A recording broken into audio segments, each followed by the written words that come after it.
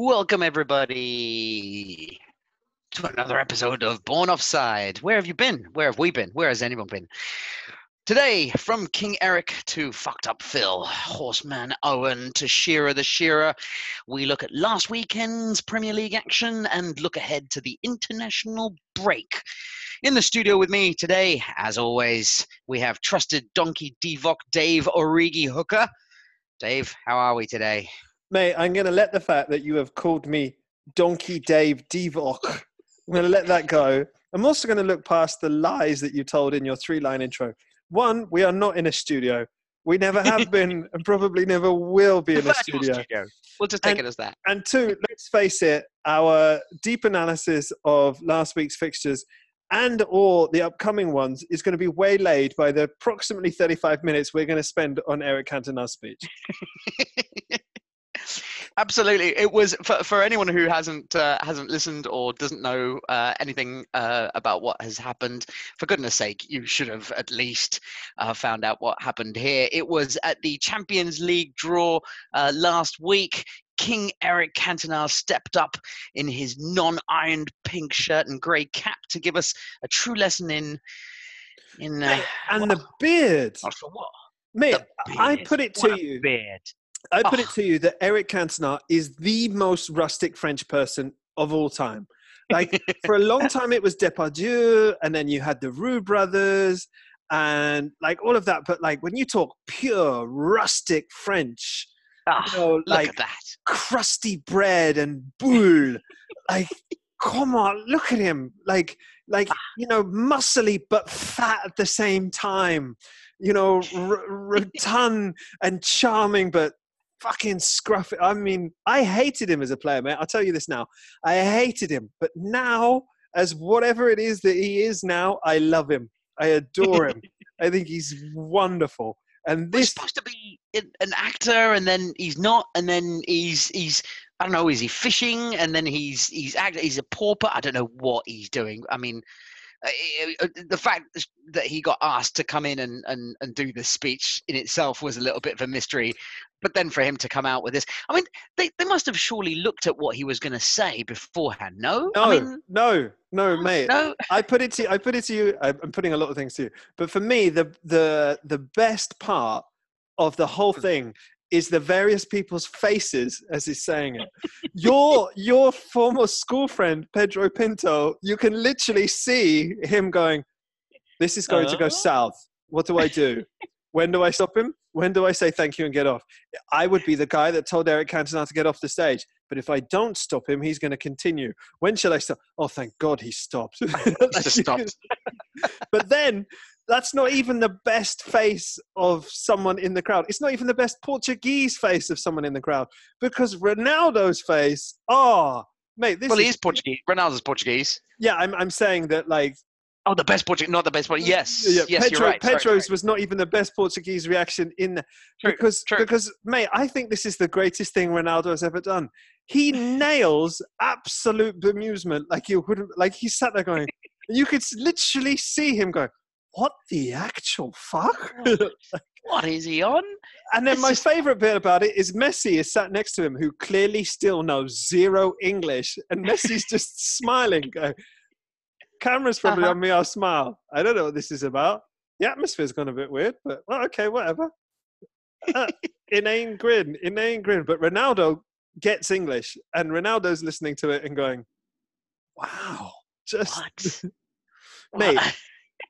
I want to analyze it sentence by sentence. Right, you ready? So I'm going to read it out for the benefit of people. The benefit of people who haven't seen, heard, or read about it. Let's do it.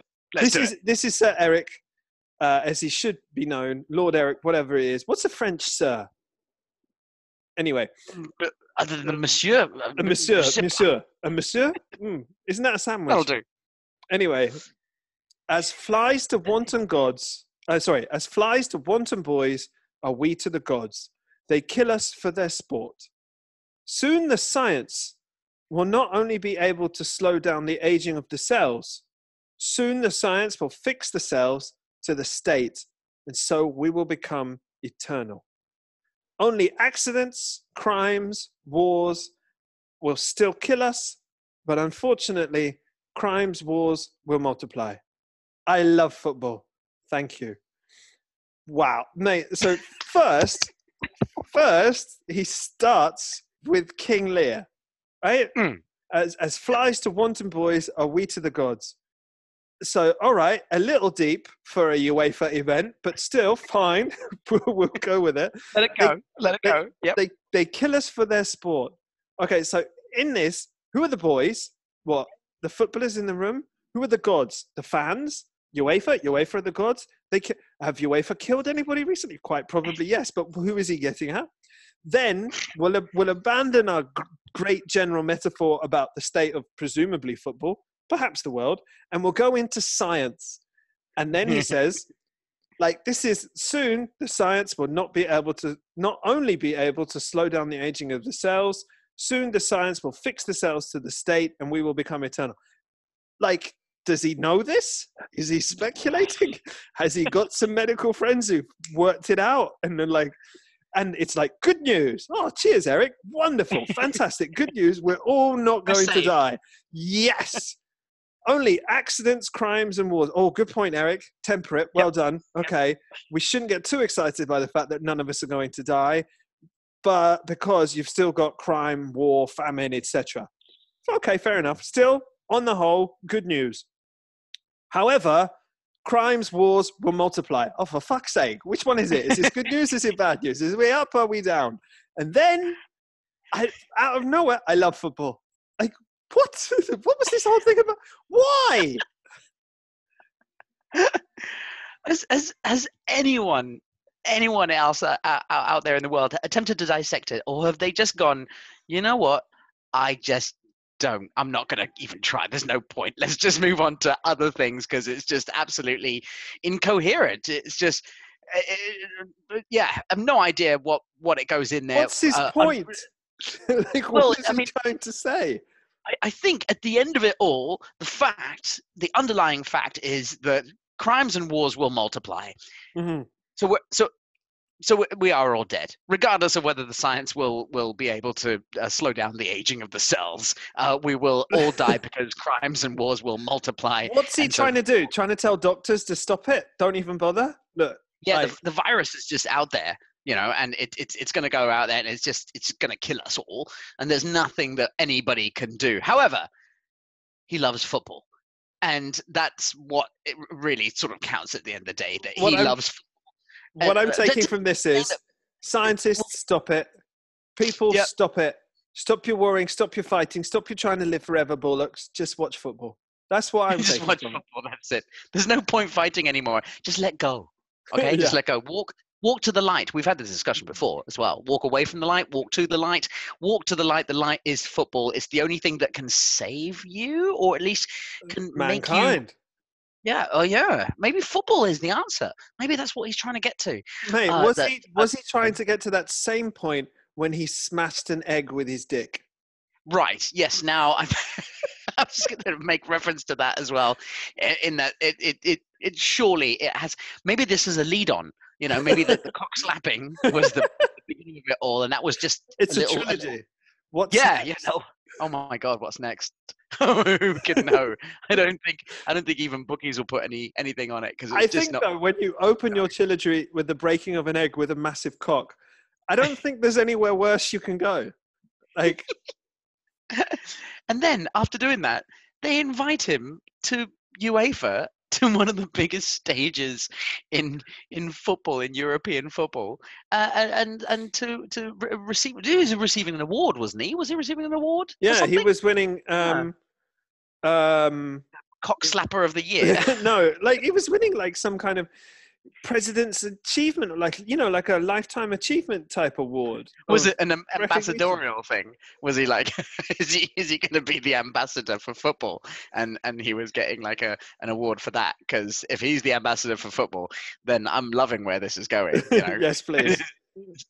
Give me more. More of this, please. I think, it's hard to know where he will go next, but wherever he does go, it's obviously going to bring a lot of light to us and to our meeker lives, where we remain with the hope that the possibility that cells will be fixed in the state. And scientists keep doing their job. Great stuff. Thanks, buddy. Yeah, well done, King Eric. I think if we had an award for hero of the week, it would just have to be King Eric, really, because he's just stolen the limelight from everything else, and all the bad that has happened in football over the week, with multiple cases of racism, unfortunately, coming to a fore once again, of terrible footballing results to giants out there, and you know, he's come in and shed light on it all. You know, made us all feel a hell of a lot perspective. better. A lot of perspective. Totally. Who needs VAR? You know. Do you think perhaps the egg is the world and the cock is the wars? Are the wanton boys? Yeah, you've gone too far there. You've gone too far. Okay. Sorry. No, the gods. The cock is the gods. The cock is the cock. That's right. Yeah. God cock is what it is, and it's slapped down the world. And the egg is the altar boys? No, the egg is the world. Stop trying to make this homoerotic. Right, okay. Either way, well done, King Eric. And if you guys haven't seen it, it's well worth the minute that he takes. But I challenge you that you won't be able to watch it twice. I watched it once, loved it, was like, wow. But then when, you know, like you often click the button to replay and watch it, I couldn't. I was just like, I don't think I can watch that again. Like, once whereas the cock slapping, you have to watch that several times to realize it's real. Absolutely. This was just unbelievable. It was, you know, there's a case for, you know, it was a minute that we never got back from our lives ever again. But at the same time was, oh my God, how enlightening. I just feel like I want to go and have a steak for dinner now. Yeah, it worked. Well done, King Eric. They continued the Champions League draw, of course, and we can talk a little bit more about that later on, I think. But yeah, thank you once again, King Eric. Good job. And, mate, let's get on with this pod, shall we? And yes. Should we talk about some actual football? I think we probably should. Let's kick off with last week's the Premier League from last week, because it really was it was pulsating, an absolutely wonderful week of football, weekend of football, which of course is now replaced by the international week, which has left us all in a little bit of limbo. Yeah, absolutely. It's just horrible, mate. We have to start with the North London derby, mate. It was an incredible football match, at least for the neutral. I think it was for fans of both Arsenal and Spurs. I think it was probably quite the nail biter. And mate, you said it, but in the last pod, that it almost felt like the Premier League hasn't started. Mate, how do you feel now? Has it started? It started, and now why do we have the bloody international break? Yeah. It started, mate. I tell you, this is my detailed analysis of the North London derby. Come on, then. Right? Okay, so like around the 0 minute mark. All right, lads, come on. Okay, come on. Then for the first goal, it was like, oh, he's dropped it, yes! Then the second one, oh, yep, it's a pen. Is that a pen? It's Granit Xhaka. And then doing what he does best. The thing is, he is so late. I mean, so late that not only do you, as the watcher, not realise that he's fouled Son, that the other Tottenham players don't even realise that he's fouled Son. The only one who knows that Xhaka has fouled Son is Son. Son.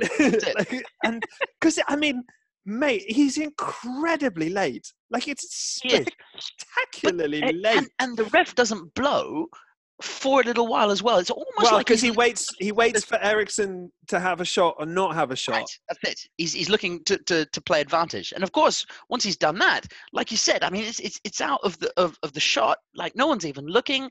Even Son doesn't really kind of complain too much until. I mean, Son doesn't realize Son has got the ball, turned in a busy, crowded penalty area, played it to Eriksen. 1, 2, 3. Oh, my legs have gone. And that's it. And it's a penalty, a clear penalty, absolutely clear. I don't know what Granit was going on and trying to. I've said it before and I'll say it again. What is the point of Granit Xhaka? I mean, really, what is the point? No idea. I think it's and he's captain of Everton of Arsenal as well, isn't he? So of Everton too. Like he might as well be captain of Everton. As well, by the sounds of things, he got him a penalty. Well done.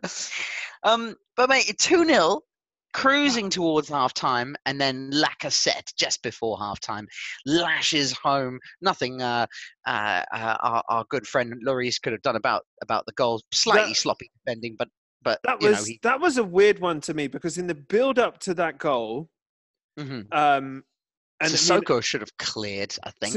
But there's before Sissoko should have cleared, Danny Rose handballs it. That's right. Yes. And I've never seen it back because obviously Lacazette scores from the resulting advantage, but you can kind of see the Tottenham defense thinking that's going to be a penalty. Like you can clearly see Danny Rose going, no, I didn't touch it. Oh fuck VAR, fuck. And then the whole Tottenham defense is like, as soon as this ball goes out of play, that's a penalty. Yep. But we need to get it out of play for there to be halftime. What do we do? Panic stations. And they panicked, and Lacazette scores and takes the decision away from VAR. So it was weird. I feel like there would have been a pen because I'd never seen it back, but it felt like Rose quite clearly touched it with his hand. Well, with all the VAR stuff going on, and I think on this show we've decided that we're just not going to talk about it, are we? We're just going to let it go, really, quite frankly. And although there have been some very contentious moments, including Aston Villa and their last-minute goal, which was chalked off because. Well, and that's not a VAR thing, no. That's just terrible refereeing. That has nothing. No, that's right. VAR.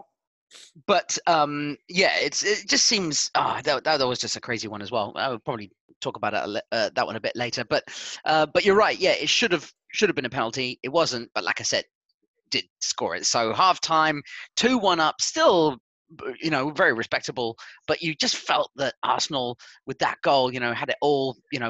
Momentum had pretty much sort of swung back, hadn't they, really? And then Aubameyang comes along, nice equaliser, and then it's just ding dong, and both teams could have lost it, really, couldn't they, in the end? Yes, Kane hits the post. Socrates has a goal disallowed for. And mate, the other incredible thing. Xhaka got his first yellow card in the 91st minute. It was like delayed reaction. I mean, when he gave him the second yellow card, I was like, all right, he's off. And I'm like, hang on, how is he not off? I mean, surely he's got a what? Like, it was just unbelievable that he hadn't got sent off. It was a bit bizarre. It was. Mate, did Harry Kane dive? Yes, Harry Kane dived. Yeah. But do we condone this? Yes, do we say I condone it? No, well, I don't condone it because he's dived badly. Right? Okay. I also honestly don't really like this. Looking to England buy a penalty thing. No, I mean, I don't like this backlash of just because he's the England captain, no one's going to pay any attention to it. Yeah, everybody's fucking talking about it, so shut up. Yeah, very true. Thing that goes on. I can give you a list of players, a long list: English, Welsh, Portuguese, continental, South American, who, like, it's not diving if you put your body in such a position that you invite or cause the defender to foul you. Right? And Kane was trying to do that, did a bad job of that because he didn't get himself in such a position that Socrates was forced to foul him, or that it was unequivocal that it was a foul. Also, he had the better. For me, Kane would have been better off shooting as well. True, yeah. I mean, it seemed ridiculous. I mean, it was on his left peg, but still, you're in a good position. Pretty good with his left peg. For me, it's a poor decision. Like, it's a poor footballing decision. It's poor execution. But this thing that's being thrown at him of, like, being a cheater or, like, everyone, like, there are so many players, like, of any kind of level of honesty that see a man coming and knock the ball and get clattered. Are you telling me that every single one of them is buying a foul? Like, that's part of football. You takes a risk, right? I mean, Okay. Had Granit Xhaka done it on the other end on the 91st minute and got a penalty for it, what would you be saying? then I would have struggled to believe it, because then you're asking me to believe that Granit Xhaka would have executed something well, which Okay, fair enough. which I doubt could possibly Just have doesn't happened. happen. Absolutely. And I don't also know why anyone's angry about it, because the ref didn't give it. Like, the ref has gone, you've attempted to win a penalty. You haven't really done Did he it. book him for it? No, Did he book him for no, it? because it's not a Not a dive. dive. He's getting Okay. himself between Socrates and the ball, but doesn't do it well enough, and Socrates gets the ball fairly. Like, it's I hate this phrase that people often go around. You're trying to buy the penalty. You're earning the. That's it. He has the right to go down under that sort of challenge. I don't like that phrase, because it's epitomizing the whole, he can dive because he's an attacker, and so therefore he's kind of allowed to have that that Yeah. ability to be able to do that. I don't like that situation either. But until referees start giving penalties to players who stay on their feet, we're always going to have that. I think, like, Very true. take Messi and Aguero, who I think are two players who more often than not try to stay on their feet as much as they can. Yep.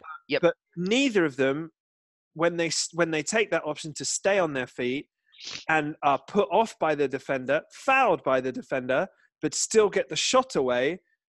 I've never seen a circumstance where the referee has then gone, penalty. Like, Pulled it back. You've pushed him. Yeah. He's got his shot away, but the quality of the shot is really, really lessened by you pushing him. It's a penalty. Until that happens, you're going to have players going down, and I understand why they do it. Yeah. No, absolutely. Spurs, the happier to come away with a draw, would you say? Or I don't know how you can be 2-0 up and be happy about a draw.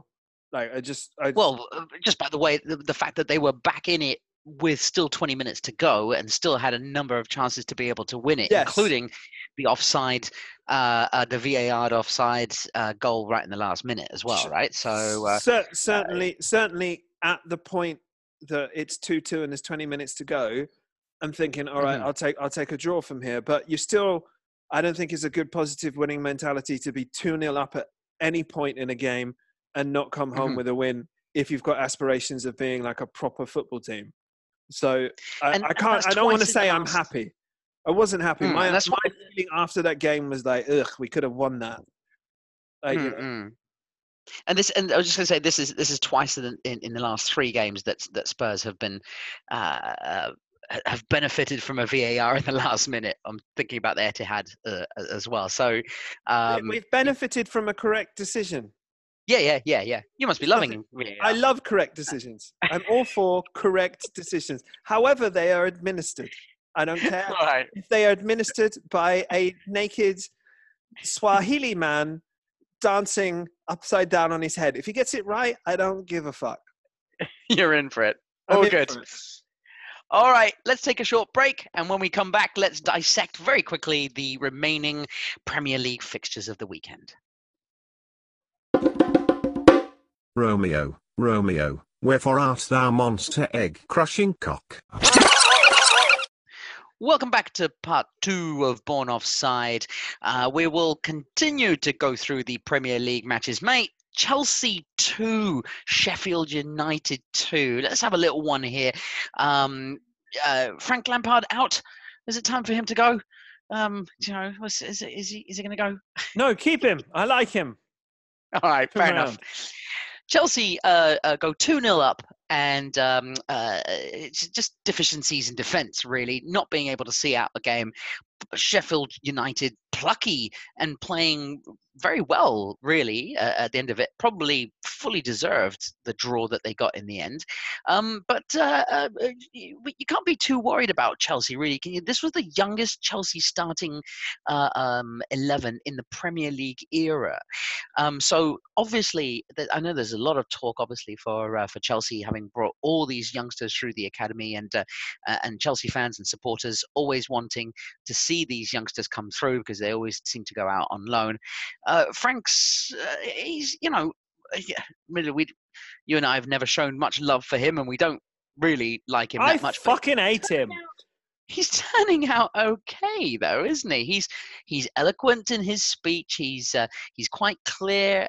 He's methodical. Probably not the tactical genius that they've had in recent times. Mate, are you smoking something? Chelsea are shit. I mean, they've been really. I mean, they're quite good on the ball. I'll give you. And Mason Mount looks exciting, and yes, Tammy, mate, I'm sorry, I'm still not convinced that Tammy Abraham is going to be a top-level striker. I'm not. I think his first touch is not good enough. Fair enough. And I think the goals that he scores, like, are mishits or due to his sheer physicality. I just don't think that you're looking at a top-notch quality player. For me, like, I think he's a Premier League player, and good on him, and playing to a way higher level than I ever could have possibly have hoped to. I just don't think he's going to be great, but he's in a nice bit of form. Good on him. I think Chelsea are half decent on the ball. They do some nice things. I think defensively, they look all over the fucking shop. They look really, really susceptible to being broken down. Maybe that will improve when Rudiger comes back, but still, I'd be worried about Chelsea. With the Tammy thing, I mean, Kane was a slow starter, and this is about the same age. In fact, it's exactly the same age as when Kane started to really pick up for Spurs and start banging them in. You don't think Abraham has got? I'm not convinced that Harry Kane's going to be a top quality striker. No, I'm joking. Let Real come in for him next year. Then let them do it. No, mate, I sincerely hope that Tammy Abraham proves me wrong. I just look at his first touch, and I think he's not going to be that player. Yep. I mean, I'd be delighted for him to prove me wrong. 2-0 up, and then Robinson 1 minute after the break pulls it 2-1 back. Mate, the setup 2-0 up. 2-0 up. 2-0 up at home. Horrible shit. At home. United defending. Like, the defending for both goals is really bad. It is pretty shambolic. It's very true. Mate, the celebrations that Sheffield United bring to the Premier League, the crowd, I just love it. Absolutely love that. I like Sheffield United, and I like Wilder. It's like your grumpy dad with a bit of Pep Guardiola, because he's clearly tactically quite savvy. Wilder. Yeah, but he's also old school as it gets, you know. You know, he's grumpy all the time. He's not pleased with anything. And I put it to you, mate, there was a point in approximately, like, I would say the 60th minute of that game where Sheffield United have collectively gone to themselves, this lot are not that good. And I, for me, the best thing about the North London Derby game was watching that the quality of football on offer in that game, while being a long way behind what Manchester City and Liverpool are serving up, it was quite a bit ahead of what Manchester United and Chelsea is. So I feel like third or fourth, we should be okay.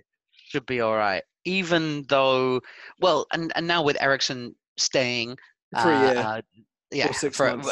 We'll see. Yeah, for 6 months or a year. That's very good news, really, isn't it? So, it can be a bit worrying. It is early days for Frank. Everybody's saying that they're going to give him a chance. So what, 10th? Possibly, at the end of this season? I'm not 10th. I wouldn't go that far. But, I mean, you look at the way Leicester are playing, and you've got to be like, ooh. Because Leicester, while they probably don't have as big a squad, are a proper coherent football team. Like, with a system and players and, like, the likes of Chilwell and Maddison and Vardy, who are, and Tillemans looks like a proper player. Yep. Yeah, he does. He's fantastic. Maybe we'll come on to Leicester in just a second. Just one last thing about Chelsea, though. I mean, they've got a lot of injuries. Hudson-Odoi, Rudiger, Kovacic now, Kante. They've got a lot of very good players. Pedro is still unavailable as well. They've got a lot of good players. I think Rudiger and Kante may well make a difference when they come back. So let's hold off on judgment till then. But still, I don't think personally Chelsea are going to do all that much this year. Fair enough. All right, let's move on to St Mary's, where Southampton pulled off a 1-1 draw against Manchester United. Mate, my goodness, I mean, what a game this was. What an absolutely stunning, quality-packed football match this was. Really, one for the ages, and one which I doubt Really? I'll be able to forget for many. No, it was horrible. It was absolutely horrible. It was like pins in my eyes type thing. It was just really painful. Southampton okay in the first 10 minutes, and then didn't do anything. Should have scored in the first 10 minutes, didn't do anything. Daniel James has scored a very nice goal for Manchester United. Finish. And a very good finish. And then Man United really had 2, 3, 4 beautiful chances before half time to be able to put this one to bed, but they didn't. Luckily for Southampton, because then Southampton came back in the second half, and finally Vestergaard scoring his first Southampton goal, his first headed goal. It would be a header, wouldn't it? Really, all 2 meters, whatever, of him, towering over Lindelof like as if he's some lost school child in the playground, not knowing where on earth to look. And yeah, beautiful. 1-1, that was it. And then Kevin Danso manages to go and get himself sent off ridiculously for a stupid lunge on McTominay. Last 20 minutes of the game, on pops Yoshida, and they hold out for a 1-1 draw. So great result for Southampton, who were actually really quite shy all the way through the match, if you look at it that way. Mate, how long do you give Ole? What do you reckon? Oh, I think your last prediction was what, Christmas? Yeah, I mean, honestly, they should get rid of him now. If we're being if we're being honest, they won't, because their new thing is, we'll pick a young and upcoming coach, we'll give him young and upcoming players, and we'll give him time, which is a really good strategy if you pick the right person. If you don't, it's silly. And I watch Manchester United, and they're dysfunctional, all over the place, seem to be playing football from 10 years ago. I mean, there's no press. They're a counter-attacking team. And no, I wouldn't say 10 years ago, because they were actually good 10 years ago. But if this is the new Manchester United way, then long may it continue. I mean, look at City and Liverpool, who've got it figured out, right? I mean, obviously, in the case of City, they've got a huge amount of money, but Manchester United also have a huge amount of money and prestige and all of those things. But they have a system, which is the system. Like, I mean, there's differences between what Guardiola and Klopp do, but essentially it's, high intensity football. You press, you have a high line, you know when to have your 20 minutes off, and you keep the ball. Like, both of those teams can do both things, and they can really stick their foot on the jugular of teams. Liverpool perhaps a little better at that than City are, whereas City keep the ball a bit more and try and wear teams down. But essentially, and then every player they buy is for their system. Like, you look at, and there's very few missteps in what they buy, right? Van Dijk, you know why he had bought him. Alisson, you know why I bought him. You kind of know why Liverpool haven't bought anyone of any note this summer, because they haven't needed him. City have only bought Rodri, and he's a replation for Fernandes. Rodri, yeah. Rodri.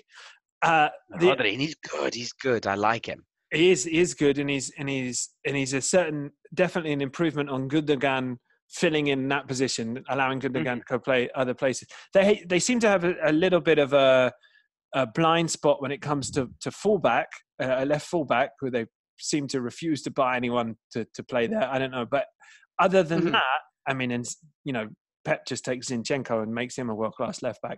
But they're waiting for Chilwell, aren't they? But yes. But then you look at Manchester United, and you've gone, What have you bought him for? Where's he going to? And he's going to play with, and who's going to play? Well, what about? And your system is, all right then. Well, they certainly did all of that last year, didn't they? With Mourinho bringing the likes of Fred and Lukaku and Sanchez, who are obviously gone now, and a whole heap of just useless players who are all sitting around on the bench. But they've brought in Wan-Bissaka, and God, he's good, isn't he? My goodness, I don't think I'd really like he's a. They've bought players for a counter-attacking, but counter-attacking is what Benitez and Mourinho were playing in 2004-05. You can't. Football has evolved past that now. Like we had counter-attacking with Benitez and Mourinho in the early 2003-04, and then we had Pep and his incessant keep ball, and then Klopp and the Gegenpress came along, and Pep had to adjust to and they're playing football that it's just dumb. And with teams now sitting back more and more against the so-called Big Six, like Tottenham found out against Newcastle, and also against, who do they play in the first game of the season? Villa. Where they couldn't break down. Was it Villa? And well, they did eventually, but it's you need a team who's going to have, creativity and the ability to come forward. Obviously Maguire is a great addition, and if they do have the ball and they do press, Maguire can bring it out from the back and play, good balls in, much like David Luiz at Chelsea, I guess. But yeah, it seems like, I don't know, like they do lack something, like an identity, don't they? And we talk a lot about this nowadays, about teams having an identity and teams having a style of play and a way of playing. Manchester United just don't seem to have that at the moment, do they? So, well, we'll see. We'll see how long Ole stays in. That is one for the bookies to keep on. Mate, let's move on to Everton versus Wolves, the other big and lovely game of the weekend. Everton, incredibly going... and that was the other one on Sunday as well, wasn't it? So it was a wonderful, wonderful day of football on Sunday. Richarlison putting them ahead after 5 minutes. Wolves pegging them back sort of 3 minutes later. And then 3 minutes after that, Iwobi scoring as well. His second for the club, I think, for Everton, putting them 2-1 up. And I'll tell you what happened for me here on this game, which was quite interesting. I was actually unavailable until the 15th minute. So I switched the box on after 15 minutes, and it was 2-1 up. I remember switching the TV on. It was, the TV was black, and I was just looking at it, and I was switching it on. I was going to the channel, and I was just saying in my mind, it's 0-0. It's 0-0. It's definitely 0-0. This game's 0-0. It's got 0-0 written all over it. It's got to be. It was 2-1. And so I started, this is amazing, fantastic. So I started watching it, and then there weren't any goals whatsoever. And then on about 70 minutes, I decided that I'd had enough, and I went to bed because it was something like 2 o'clock in the morning here. And then I woke up next morning and I'd missed 2 goals at the end. So Jimenez pulling it back after 75, only for Richarlison to get the winner after 80. Willy Bolly getting himself sent off 5 minutes into added time as well for a second bookable offence. But mate, what a great football match this was. I watched it the next day, and it was just wonderful. It's wonderful stuff. Everton in a good place. Yeah, I'd say so. A bit iffy away from home, but decent. The thing is, I get the feeling that Silva is a little bit of a streaky manager, as in he'll have a nice run of 15 games and then a bad run of 15 games. And for him, it's whether or not he can, lengthen his good patches and reduce his bad patches. Oh, okay, streaky. Sense? I thought nothing to do with his hair. Okay. No.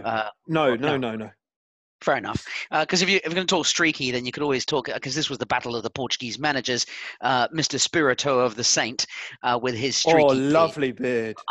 Getting in there. Nuno is rapidly emerging as a very handsome man. I like, from a grooming standpoint, what Nuno is doing. I love it. And I for one, love the NES on his jacket. Oh, You know, yes. because it reminds me of like Nintendo Entertainment System, and Oh, all right. I just, if I was around, like I would call him Super Nuno, and then he could have SNES. You know, No. that would be nice, wouldn't it? Nice. Yeah. No, I like that. Oh, mate, you put him alongside Eric Cantona, and they're the beards Lovely would. grooming.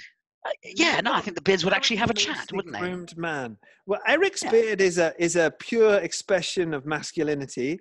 Nuno's is more gentrified hipster trim. You know, There you go. Yes. they are I like it. both beautiful executions of different genres of facial hair. Wonderful. They're still going to have a wonderful conversation on a Friday night down the cruiser, aren't they? So yeah, good job, well done. In the meantime, Wolves, are they going to be okay?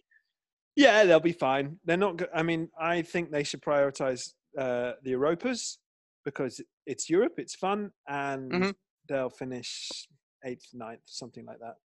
Fair enough. All right, good stuff. Let's just quickly zip through the rest of them, and then we'll take a quick break. Leicester 3-1 winners over Bournemouth. Mate, Vardy has a nice goal, really, wasn't it? It was a nice finish, but how high is that line? It's high. Even the goalkeeper's high. So he's high on something anyway. It's a high line. And what's the one thing we all know about Jamie Vardy? He's fast. Loves getting in behind. Loves getting in behind. 3-1 Leicester in a wonderful place. You mentioned it a little bit earlier. Are they the most likely team to break it into that top 6 out of all the other teams? Yes, I think I give them a crack in the top 4 if they don't get too many injuries. Wow, good lord. Good stuff. I mean, no, I don't think they'll do it, but I think they'll be in with a chance up until the final weeks of the season. I really do. Okay. Certainly, I wouldn't rule them out. Certainly until February to be up there and close. But yeah, you just got to wonder. They've not got much experience other than winning the title a couple of seasons back, but not got much experience of being up there and maintaining and sustaining that kind of run, do they? So probably not. The other matches saw Crystal Palace beat Aston Villa. Now, of course, this one was the one that was a little bit dubious with Jack Grealish, and but what annoys me is that I think he's fouled there. I don't think he's. I mean, you talked earlier about Harry Kane getting himself, waiting for the contact, getting himself between ball and man, and being able to get that foul. That's kind of what Jack Grealish did. His momentum was taking him forward. He's taken it past one. He's knocked it past the next one. He knows there's a foul coming. I don't think he's dived in any particular way, and the referees brought it back and brought it back for diving, and of course Villa weren't able to get that final goal. And it's I don't know. I think Aston Villa can really feel hard done by. I wouldn't want to be wanted to be a Villa fan on the bus back home to Birmingham at the end of that match. That wasn't too nice, really, was it? Yeah, they absolutely can feel hard done by for that goal. However, having watched the highlights of the game, I thought Palace were the better team. Yeah, no, fair enough. And are you on the score sheet? Yes, you is. Do you like what I did there? Yeah, I did. Nice one. Yeah. Newcastle 1, Watford 1, West Ham United 2-0 winners over Norwich. And then the 2 most boring matches of the whole thing. Manchester City 4, Brighton 0. It's almost no point. We could talk a little bit about how Brighton did. Nah, mate, I don't think so. Mate, we can talk a little bit about Pep coming out afterwards. Because this annoys me when Pep does this, and he was like, "I think Brighton are the best team in the world. I think they're fantastic. I think they play wonderful football. They are brilliant. They are wonderful, now, isn't it? I love them. I think they're fantastic." And you're looking, going, "No, Pep. You really like the fact that they've come at you and tried to play football, and you've beaten them at football. Like that's what you like, Pep. Can he just come out and go? So yeah, that was great fun today. I have to tell you." Right, I'm on their behalf. It's fairly stupid. It's very brave, but it's fairly stupid. So what they've done, right, is they've had a look at it and they've gone, let's try and play football with them, which you have to admire. Fucking dumb as shit, because we're well better at football than anyone. But I really do. I admire it. I'm thankful for it. I'm grateful for it. I really prefer it to when we play one of them teams and they put 11 people behind the ball and they kick my players all over the place. Oh, I hate those days. Those days are the worst. Well, he tells the world how he hates those days anyway. But this one really was. It was ridiculous. Does it De not get Bruyne, on your nerves, like when he does that? a little bit. But in fact, it's been on my nerves for since day one. As soon as he got here, it was just like every single match after every single game. It's just an unbelievable experience. It's fantastic. I'm so happy. I'm so happy. I'm happy. I'm so happy. I'm so And then the moment something goes wrong, he's actually a bit of a cunt, Pep, isn't he? When stuff, which I'm sure is why he's ultra successful, because all managers must be like that, right? If he just, when something went wrong, if he just shrugged his shoulders, he wouldn't be where he is today. But he's not any great. I mean, even Klopp has that side, but Klopp is better at it than Pep, where, Klopp will come forth and go, the other team played well. Yeah. nice. Oh, mate, one thing we do have to discuss is Sadio Mane versus Mohamed Salah. And here we go, the final match that we're talking about. Burnley 0, Liverpool 3. First of all, obviously, Liverpool with another great win against a team that brushed aside Southampton 3-0 a couple of games ago. That's not a measurement stick for anything. So you've got to give Liverpool a lot of credit here. That's a 6-goal swing, that is, which means next time Liverpool play Southampton, there we go. We know what to expect. Alexander-Arnold with the first goal, although it's been given to Wood. Did you see Klopp's reaction when he was told that it was an own goal by Wood? Funny. Not very funny. Why does he seem so upset? I don't quite get it. Very funny. Nah, he's just got radio silence for about 15 seconds, almost as if to question. It's almost as if in the office sweepstake, Klopp had Alexander-Arnold as the first to score. And then he's found out that he's lost 300 quid, and he's like, the I think the interviewer must have thought that he was going to get lamped at that moment in time, and for not really knowing why. It was crazy. Sadio Mane gets his goal after 37 minutes, and Firmino gets the third. But all the talk for this match was about Mo Salah and his inability to be able to find a pass to a teammate who is in a complete open goal scoring position. Namely, he did it twice at least. Once with Firmino, who just seemed to kind of shrug it off and run backwards and just think, it's all good and just let it go. But mate, Sadio Mane was in an acres of room. I think the score was 2-0 at this time, wasn't it? And Salah had wriggled past a couple of players. He was on the edge of the box. All he has to do is lay it off for Mane, who's completely open on the right hand side, who's just going to slam it in, no doubt at all. But he doesn't. He takes a flimsy shot with his weaker right foot, just kind of rolls into the goalkeeper's arms. He does apologize to Mane, but for the first time, Mane is substituted by Klopp. Klopp substitutes Mane of all people, not Salah, and his reaction on the bench pretty much said it all, did it not? Yeah, it did, mate. I put it to you that Salah's apology makes it worse. Because when you do that, you're saying, I have seen you, but I've elected to shoot. What I personally would have done in this last situation is I didn't even see you. Sorry, mate. Sorry, mate. Were you there? Are you there? Fuck. Sorry. I'm not greedy. I'm just incompetent. No, totally. I'm so. Man. But when you put your hand up and say, I've seen you, but I've elected to shoot. What you've essentially doing is with a big grin on your face. Yeah. I am a greedy bastard. I am really greedy, and I don't like you particularly. Sorry. Totally. We're both going for golden boot this year. There's no way I was going to give you that goal. Had you been someone else, Firmino or maybe Alexander Arnold or even Henderson sort of gallivanting up, I probably would have given it. Because it was you, Mane, I decided not to. Mate, did you see Firmino's reaction in the tunnel coming back? Mate, in this argument, in this saga, are you Team Salah? Are you Team Mane? No, we're all Team Bobby. That's where we are. Oh, Pearly mate. teeth. Pearly Bring him on. Devil may care attitude. Goal here, goal there. Never upsets anybody. Little jokes in the. Oh, mate, I think Bobby Firmino might be one of my favourite non-Tottenham players around. I love him. I do. I love that reaction because I love the new haircut as well this year. Hey, it's working, and it's working well with those pearlies as well. So it's a good little contrast.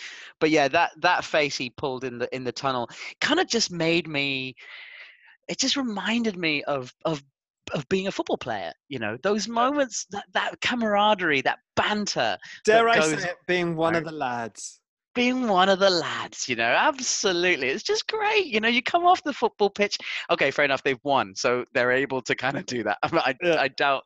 Well, he may have. No, pulled it off. I think if they'd lost 4-0, Bobby Firmino still would have been like a bit of a ruckus here, fellas. Calm down. Here we go. Right, leave it be. And it's made all the more crazy by the fact that Mane never does lose it, does he? And yeah, he just lost it in the dugout. And when he came off, it almost looked like he was gonna. I don't really know what kind of personality Sadio Mane is because you don't see him interviewed all that often, but Salah you do, and you kind of think he's weird. But Bobby, mate, I want to go for drinks with Bobby. You'll be like, "Oi, Bob, let's go down and boozer," and Bobby will be like, "All right then, off we go." And like Bobby would come and not touch a bit of booze because he's a model professional, but he'd still be a laugh, right? Yeah, there are some people who come down the boozer for a beer, and if they don't drink, fuck off. But Bobby could have an orange juice or a lemonade, and I'd still love him being there. Bobby. And he's a lovely footballer too, isn't he? He's a cultured footballer. Plays some lovely stuff. Very true. Like he's like one of those Brazilian players of old, flicks and tricks and smiles and fun, samba, João Bonito. It's true. Me gusta. I wouldn't say that I wouldn't say he's the best to have to put on the yellow shirt, but he certainly is sort of going back in that mold. Yeah, definitely, and he's not Ronaldinho. That's what you're trying to tell me. You're trying to, he trains. Yeah, totally. Oh dear, mate, it was fantastic, and mate, this is what the Premier League is all about. For moments like that, it's just so wonderful to watch. Absolutely. All right, mate, we'll take a quick break and let's come up and wrap up the pod with a quick talk about the internationals. Eric's got a big dick and he uses it to smash eggs, so what? Personally, I'm grateful for a bit of King Lear.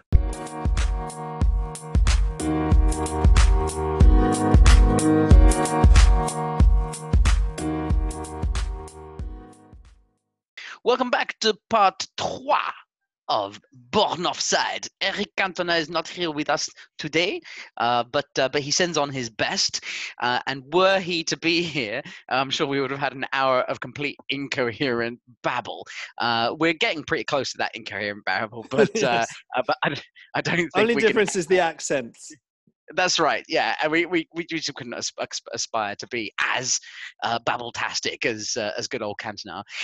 We've got the internationals. Let's talk about them very quickly because we have to. I know that we've sort of discussed it. It's quite annoying, really. Premier League picking up ahead of steam, and now it's suddenly like it's like knocking on the doorbell of a party, and they just take ages to open, and then they open the door just a little bit, and they go, "Oh, mate, you're here, good," but then they say, "Hang on just a second," and then they close the door and you're left outside. Yeah. And then it takes quite a while, and then they open the door at 11 o'clock when you've missed a good part part of the party. Anyway, it's England versus Bulgaria. It's Portugal versus Serbia. But just very quickly, mate, let's talk about yesterday's match between Germany and the Netherlands. Because, mate, Germany are almost out here. They're almost out. They're not, but wow, Mate. wasn't this absolutely lovely? Lovely. Mate, it was a great game. It's fantastic. When you look back at the rivalry, this is one heck of a rivalry. If you look back at the rivalries that have gone on, Rudi Völler and Frank Rijkaard, and when you're talking Dennis Bergkamp and you're talking Lothar Matthäus, I mean these were absolutely fantastic moments in the past, and this rivalry in the last few years has gone off the boil a little bit because of how badly the Netherlands have been doing. But now the Netherlands, the Laranja, the Mechanica is back, and they're back with a bang. 4-2 winners in Germany. Germany go 1-0 up. Only for Netherlands to peg them back. The Netherlands then do go 1 up, and then there's a penalty for Matthijs de Ligt, who's probably been the most out of form football player of the season so far. He gets very, very harshly judged for a handball in the box. I don't know if you've seen that, but the ball basically falls out of the sky. He's got his back turned to it, and he's sort of rotated around looking for the ball. It falls out of the sky onto his arm, and then they give a penalty for it. 2-2, Germans, looking like they got the wind up their sails, but then the Netherlands, the Netherlands, they go back up there and they score 2 more for good measure, finishing off 4. The third one was a lovely one too. Lovely. Wijnaldum's little dink into the centre was just absolutely beautiful. I mean, he had every right to go for that and to have a crack and to try and score, but no, he just dinked it back in. And was it? I don't know. I can't remember his name, but it was his debut. And he was coming on for his debut for Holland, and he scored 3-2. Beautiful goal, and no more than they deserved because they dominated that second half. And it could have been much, both teams looked good going forward. I think the Germans also had some interesting moments, and like I'm loath to say it, mate, but they do play nice football. The Germans, like they play sweeping, attacking stuff. You've got Gnabry, who I've liked a lot more since he left Arsenal. Don't know how that. Yes. Royce. And they're fun to watch. The Germans, like they're not very like true. The old German teams, that. It was only about 4, 5, 6 years ago that they won the World Cup, obviously over in Brazil, and that was a horrible team. I hated them. So I'm still not a big fan of Germany mate, they're horrible as individuals. Manuel Neuer has a face that you perpetually want to whack with an oak log. But that's true. But the football, if you just yes, it is personality exciting to football side. to watch. Yes. Yeah. The art is good. The people creating it are wankers. Yeah, sure. And of course, my old mate Frankie de Jong, lovely stuff, getting on the score sheet, no more than he deserved. He's had a pretty good start to his Barcelona career, although Barcelona have not had a good start to their season so far. But yeah, wonderful result there for the Netherlands, and that leads us on quite nicely for tonight's match between England and Bulgaria. Bulgaria have lost, I believe, 7 of their last 7. So England's favourites for this at Wembley today. What do you think? You would have thought so. Yes. Trust England, though. I would not be surprised something crazy happens and they lose this 1-0 to a dodgy goal in the 6th minute, and then Bulgaria just camp out and win it. We're looking at Pickford in goal, Alex Oxlade, not Oxlade-Chamberlain, sorry, Alexander-Arnold. Right back, Chilwell left back, Gomez and Maguire in the middle. In the middle of the park is where they seem to have some issues. Rice, Maddison, and Henderson is out now. Is that right? I think Henderson is pulled out with injury. I'm not sure, to be honest with you, mate. I thought he had, but maybe not. And then Sancho, Kane, and Sterling. I think Sancho, Kane, and Sterling. It's not going to be Rashford, is it? Up front for either one of those 3. I would have thought it would be Sterling and Sancho either side of Kane. I would have thought so. Yeah, that was what. But they're with the wonderful win in Spain that they had. That was with Rashford. That was with Rashford. Did you say Sancho, Sterling, Kane, or Yes, that's what Rashford, I said. Sterling? No, I Yeah, said Sancho. I said Sancho and Sterling, either Yeah, side of Kane is what I either said. side of Kane. Beautiful. No Mason Mount. A lot of talk about him because he's a number 10, and Gareth Southgate has come out and said that they don't play with a number 10. So not looking great for Mason Mount, although Brendan has decided to start putting him out on the wing a little bit. You almost wonder whether or not he's doing that so that he can try to increase his opportunities of playing in that England side. But then, of course, he's going to have to compete against Sancho and Sterling, and I don't think there's any way. I think Sancho and Sterling are the future for England for the next 10 years. I can't see any other way for it to be any other front line, really. And of course, Kane. It's I don't know.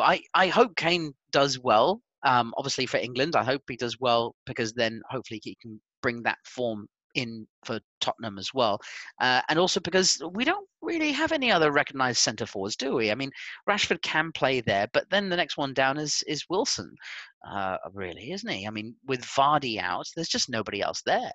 Well, unless Rashford plays through the middle. I guess so, but it's just. Do you think that's a bad thing for Kane that he quite possibly doesn't feel as though he's being pushed by anyone for his place? No, I don't think Harry Kane is that intelligent. Okay. I think all Harry Kane thinks about is playing football and whether or not he's scoring. I think self-motivation should be all right. You should be all right. All right. Fair enough. So a big win. They've scored 5 in their first 2 matches each. So that's 10 goals. They're top of the group, England. Yeah, I mean, everything's pointing at another 5 against Bulgaria as well, really, isn't it? So, mate, let's wrap up today's pod with a shout for Twat of the Week. Phil Neville.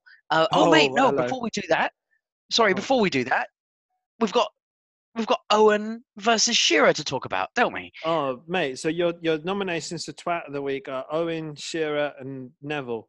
No, just Owen and Neville. All right. Okay. Was there not again? I'm thinking Euro 2000. Where, and I think it's when we exited the competition to Romania, where if I'm not wrong, Shearer scores a penalty, Owen scores a second goal, Phil Neville gives away the penalty that knocks us out. I think that in a roundabout way, that answers your question as to which one of them is Twat of the Week. Beautiful. Oh, I love that. I've seen that one. It could very well have been. It could very well have been. So Shearer and Owen put themselves up there because they've been able to score goals against Romania. Well done. And then Phil Neville, what are you doing, you silly man? Yes. Yeah, for anyone who's not kept up with this charade between the two, Michael Owen, who's not a very smart man in himself either, has come out with a biography. Is it his second biography? No, it's his first biography. I think. I wouldn't be surprised if it was his second. And he's come out and he said that basically going to Newcastle from Real Madrid was a step down, which arguably it's a step down to any club when you leave Real Madrid.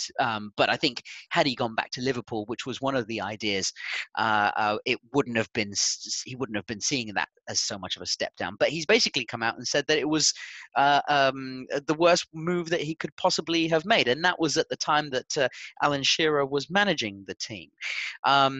So Alan Shearer understandably came out and was not very happy at the comments laid out by Owen, to which Owen then replied, and this is all on Twitter live, by the way, so everyone can go in there and have a gander at the spat. Owen then came back and said, I seem to recall you, Mr. Shearer, wanting to leave wanting to leave Newcastle and go to Liverpool, which by all accounts never happened.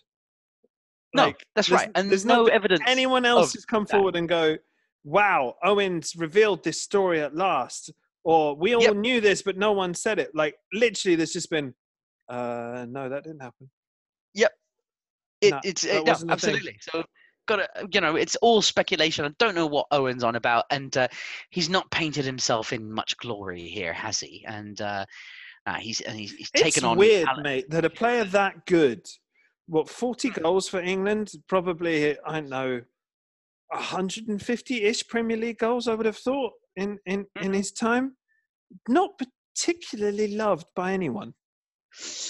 No, I mean, he's Liverpool not. have got to be the closest, right? England. He's loved by England. Yeah, but like, if you're an England fan and only an England fan, are you really a fan?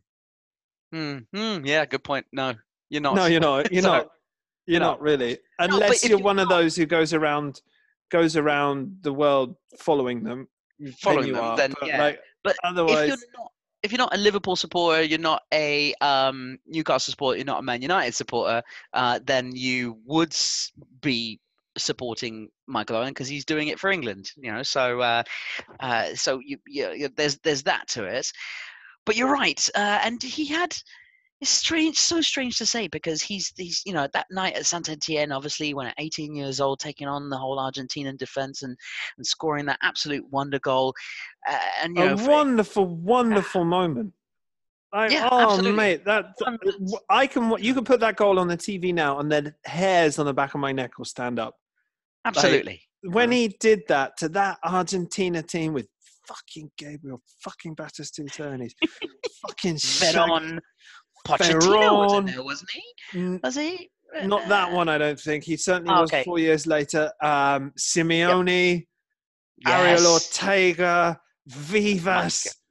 Roa, mate, my blood's boiling. Move on.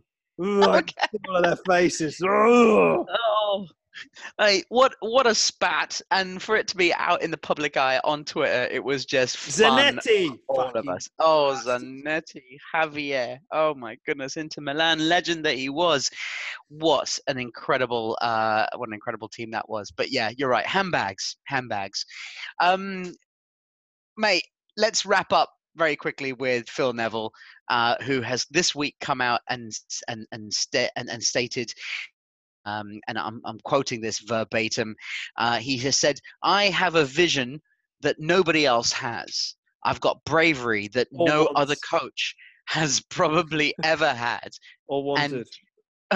And you know what? You can thank your lucky stars that I'm here.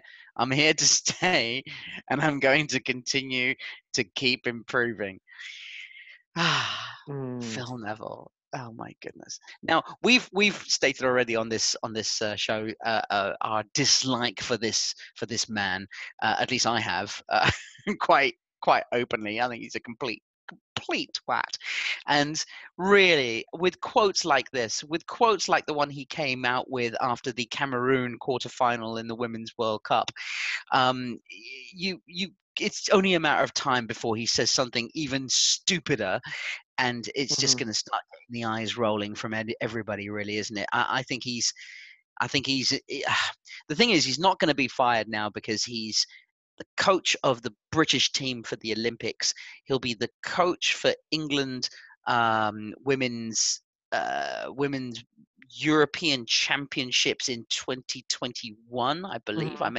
You may have to go back on that to see the dates and everything, but his position is going to be pretty solidified at least until then, and unless he keeps talking, and in which case he may talk himself out of a job with this with some of this stuff, isn't it? But basically, he's putting himself on a pedestal here. I have a vision that nobody else has, and I've got bravery that no other coach has probably ever had. All right. Wow. 2 words for you, mate. Pep Guardiola. All right. Blanket statement. Jesus Christ. Mate, complete knob. Yes. Yeah. Good stuff. Utter knobbery. Should we end it there, mate? We should end it with a bit of knobbery. That's what All right. Beautiful. Thank you, everybody, for listening in. And thanks once again, Dave, for wonderful insights into Eric Cantona's King Lear Mate, escapade. it was a good episode because we started with a cock and we ended with a knob. Yeah, we did. And whatever happened in between was just, there was just a lot of swinging in between, I think, in the middle. Yeah, it was very good.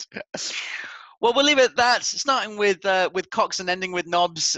Thank you very much, everybody, for listening. And we shall come back after the international break and preview next week's Premier League matches. All right, then. Bye. All right.